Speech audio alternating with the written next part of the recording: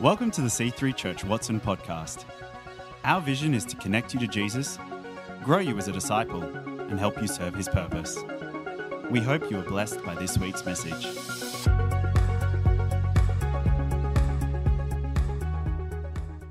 We need connection in life. Paul preached a brilliant message about that last week. Without connection, we are living half a life. We are living a lonely life. And that's not how God designed us to live. He designed us to live in connection, in community. But you know, something just as bad as living a lonely, disconnected life is living a connected life where our connections are unhealthy. Who believes that? So here are some signs of unhealthy connections. A lack of communication, power imbalances, a lack of mutual respect, a lack of boundaries, abuse, manipulation, unhealthy dependence. Gee, they're lots of big words, aren't they? But they happen. And any of these behaviours will lead to unhealthy relationships. I am an observer in a relationship at the moment, not in this church, and I feel like my hands are tied. There is manipulation, there is lack of boundaries, there is abuse, and I'm observing this and feeling like, God, I don't know what I can do. And the reason I don't know what I think I can't do anything is because the person involved will not stand up and say, enough, this is not okay. And until that happens, nothing's going to change. Thank you, Jesus. All I can do is pray, which is not all. What I can do is pray. That is powerful. Today I want to talk about communication and conflict resolution, because our relationships will only be as healthy as our ability to communicate and resolve conflicts. Is that true? Yes. When Paul and I did pre-marriage counselling 500 years ago, 37 and a half years ago, I think, I can't remember, they told us that communication was one of the 5 foundational building blocks of marriage, and they were right. Unhealthy relationships are often marked by patterns of ineffective communication. So here are some examples. Not talking about your problems. Avoiding difficult issues. Expecting the other person to be a mind reader. Not listening. Getting defensive. Stonewalling to avoid confronting problems. And I have done all of these. Anyone else in the room done all of these? Dear God, help us in our relationships. Help us with our communication. Help us to resolve conflicts, I pray. Proverbs 18:21 says, the tongue can bring life or death. Those who love to talk will reap the consequences. The talkers. I'm the opposite. You wouldn't think that, would you? But I am. Our communication can bring life or death. Healthy relationships require us to use our tongue to bring life. See, I expect my husband to read my mind, and he can't. Even after all this time, he can't read my mind. So he said something to me yesterday, and I said to him, honey, and it wasn't even bad. It was actually, there was nothing wrong with what he said. I said, honey, you know when you say that, this is what I hear. And he went, really? I said, yeah, really. Because he can't read my mind. I said, it's just a girl thing. And he just went,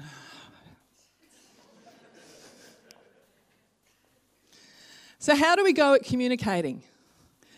Are our relationships healthy when it comes to communication?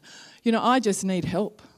I know I need help in my communication. So here's some practical examples from emotionally healthy relationships, which I have said before. We're just going to look at this briefly, and then I'm going to talk about conflict resolution. Appreciate other people. These are some of the ways that we can have effective and healthy communication. Appreciate the people that you're communicating with. Ephesians 4:29 says, "Don't use foul or abusive language. Let everything you say be good and helpful, so that your words will be an encouragement to those who hear them." Because sometimes we think, "Oh man, they're doing a great job. Gee, I'm so thankful that they've done that." And we think all these things in our head, but they don't come out of our mouth. And so people don't know how much we appreciate them. And it's expressing appreciation is really important to the life of any community or the life of any relationship. I appreciate that Paul went over to our next door neighbour and got lemons from her tree for me. And I told him. He didn't steal them. We had permission. We have permission. Barb has told us. He knocked on the door first, guys, sorry, and asked. We're pastors. I appreciate that the creative team get here early every week. I appreciate that. I need to tell them that. What can you appreciate in your relationships today? Tell them. If you're sitting next to someone, tell them quickly. Tell them something you appreciate about them. Come on. If you're sitting next to no one, then it's okay. Now, how about this? How about when you need to talk about something that's tricky? Does anyone ever do that? Anyone go, "I can't talk about that"? So it's just... Ecclesiastes 10 says this: "Fools base their thoughts on foolish assumptions, so their conscience will be wicked." This is such a wild scripture. "So their conclusions will be wicked madness."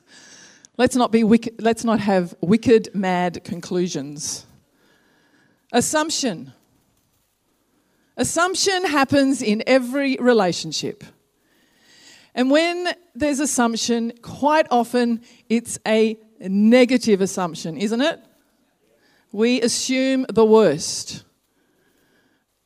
They're not talking to me, so therefore they are angry. Actually, no. They've just got a lot on their mind. They've just got pain in their body. You know, we just assume.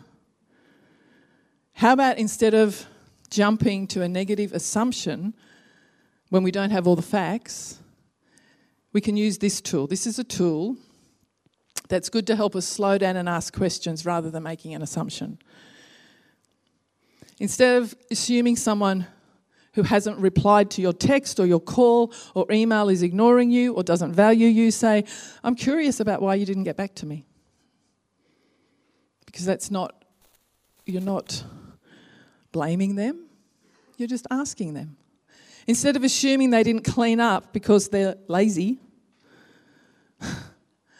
"I'm curious why you didn't clean up when you said you would." Next one.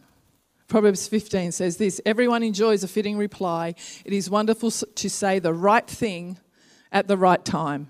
God, help us in our relationships to say the right thing at the right time.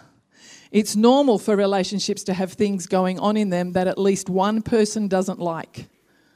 Yeah? Yeah. So this idea is to help with those little irritations that everyone must deal with. Because I don't always find it easy to let someone know that I don't like what they're doing. Maybe you're on the other side. But I find it hard. But it's better to get things out in the open rather than to stew on them and then explode later. So here's the thing. I notice that you leave your clothes lying around all over the house. I'd prefer that you pick them up and take them to your room. I noticed that, this is my husband saying this to me, I noticed that when we were talking to that person, and I said something you didn't agree with, you rolled your eyes. I only ever did it once. I'd prefer you didn't do that. It makes me feel disrespected. So how I didn't know. And this can open the door to more open communication, because then we know what's important to the other person. Paul and I have learnt what is important to each other by doing this, because we cannot read each other's mind. So, conflict resolution. Disagreements can be handled on a very, very large spectrum, to ignoring it and hoping it will go away, burying your head in the sand. Problem, what problem? We don't have a problem. 2, exploding like a volcano. And there's lava. And people get burnt. And relationships suffer. How do you conduct yourself during an argument? Me, I used to withdraw. And so it's been a journey to learn to get my words out. Unresolved conflicts are one of the greatest tensions in people's lives. We don't like them. Sometimes we don't know what to do about them. Maybe we're a person, I'm like this, who doesn't want to risk causing damage, and so I just try and ignore it, which means settling for a false peace.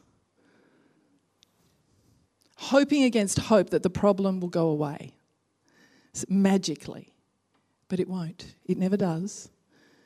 Some people think that false peace is better than no peace, and in the very short term that may be true, but the result of dealing with conflict in our relationships is that we end up with a weak relationship, where there is a compounding number of issues that cannot be discussed. Well, we can't talk about that, and we can't talk about that, and oh my gosh, we definitely can't talk about that. So there's a tension, and really it's just pretense. And our relationships get built on lies, and they're not healthy. Relationships must be built on truth and mercy. Psalm 85 verse 10 says, "Mercy and truth have met together, righteousness and peace have kissed." Mercy without truth supports and affirms the other person, but keeps them in denial about the issues that need to be discussed and resolved. Mercy without truth, an example, a child who you keep enabling, and what they really need is to hit a wall. That's all mercy. Truth without mercy is harshness. It gives information, but in such a way that it can't actually be heard, and that's not helpful either. Here's an example. Someone's done something and you say to them, "Well, you really did a bad job." That's not helpful. Might be true, but that's not what they need to hear to get better. The better way is to say, well, maybe there's some growth. There's a growth area for you. But if you do this, John's laughing, and this, I can really see you being able to da-da-da-da-da. We need mercy and we need truth when we're solving difficult conflicts in our relationships. Part of the reason resolving conflicts can be difficult is because we may have misinterpreted this verse in the Bible that talks about peacemaking. Matthew 5 verse 9 says, "God blesses those who work for peace, for they will be called children of God." You may have heard this verse say, "Blessed are the peacemakers." I really like this translation that I read. God blesses those who work for peace, because getting peace is often work. It's hard work. Very hard. It's not pacifying. It's not appeasing people who are upset and making sure you don't rock the boat. Peace at any cost. When there's an issue, it needs to be dealt with. And so we deal with it. Working for peace is not ignoring difficult issues and problems. That's false peace. And there's no blessing from that. Maybe a spouse is being treated badly and they stay silent, but they're passive-aggressive, cold shoulder. Parents who are being overly involved in adult kids' lives or child raising and they just let it go. A friendship that is one-sided. You go to a restaurant and you think we're going to split the bill. And you think just, however many people there, you just divide it by those many people. And you have very little money and you just buy a salad and a carrot. Whatever. You can't buy a carrot, You spend $5 on your meal and they spend $45. But you don't want to cause a conflict. You know what I'm saying. Conflict is normal, important, and necessary if relationships are to enter the next level of growth and maturity. And I want to have mature relationships in my life. In fact, the more mature our relationship, the more we're able to talk about disagreements and conflicts rather than just pretending they don't exist. La, la, la, la, la, la, la. Jesus is such a great example of this. He didn't settle for false peace. If there was an issue to be dealt with, he dealt with it. He disrupted false peace. His disciple Peter was doing so well. And then he said something and then Jesus said, "Get behind me, Satan." I mean, that's fairly disrupting. The crowds wanted him to stay. You can come up, guys. The crowds wanted Jesus to stay, and he didn't. He just kept going. The religious leaders, Jesus continually disrupted them. Jesus brought disruption in order to bring true peace. He didn't avoid conflicts. He didn't just appease people. He didn't ignore tensions. He didn't ignore difficulties. True peace will never come by pretending that what is wrong is right. Never.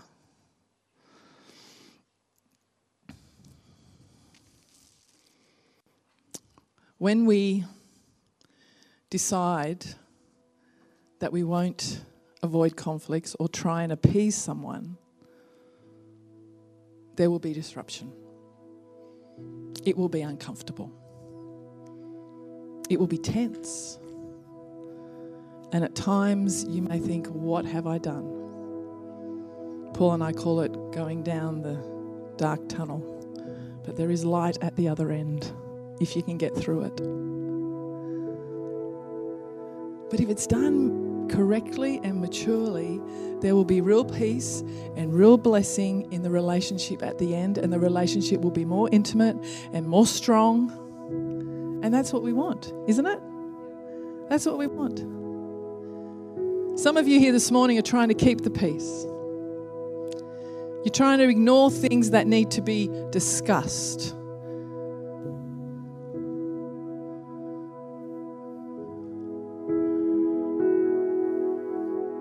I want to encourage you to bring some things out into the light now.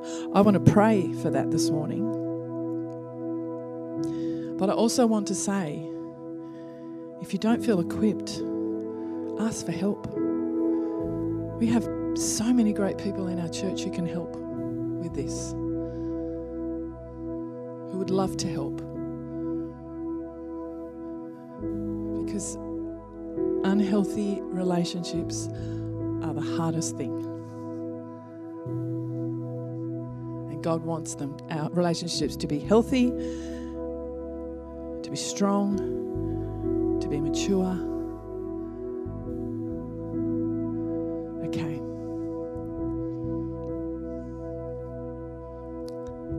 I'm just going to pray. I'm going to do two things. I'm going to pray for relationships. And then I'm going to do something else. Let's close our eyes. Holy Spirit, I thank you that you're here. Father, I pray right now.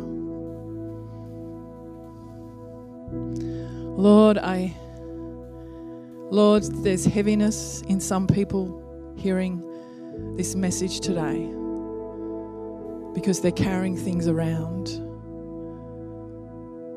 They're trying to juggle, they're trying to keep the peace, but it's a false peace. And God, I ask right now for a way through for these people, for these relationships. God, I pray for hope. I pray for strength. I pray for courage. And I pray for people to come alongside these relationships, God. I ask you for a way through. Thank you, Jesus, for healing. Thank you that you bring what is needed, that you bring answers, that you bring direction. Thank you, Father. Touch every relationship, I pray, with those people in this room and those who are with us online today. In Jesus' name. Thank you, God. And if you're here this morning and you've never asked Jesus, the most important relationship you and I will ever have is to ask Jesus to come into your life. And if you've never done that today, the last thing I want to do before I finish is to invite you to pray a prayer of asking Him, a prayer of dedication. Maybe you need to recommit your life. Please pray with us together. Let's pray this prayer out loud. Dear Jesus, thank you for coming to earth and dying for my sin. Forgive me for my sin. I ask you to come into my heart. I choose to give control of my life to you. Help me to follow you for the rest of my days. Thanks for listening. We hope to see you in church again this weekend. To find out more about our church, find us online at c3churchwatson.com.au.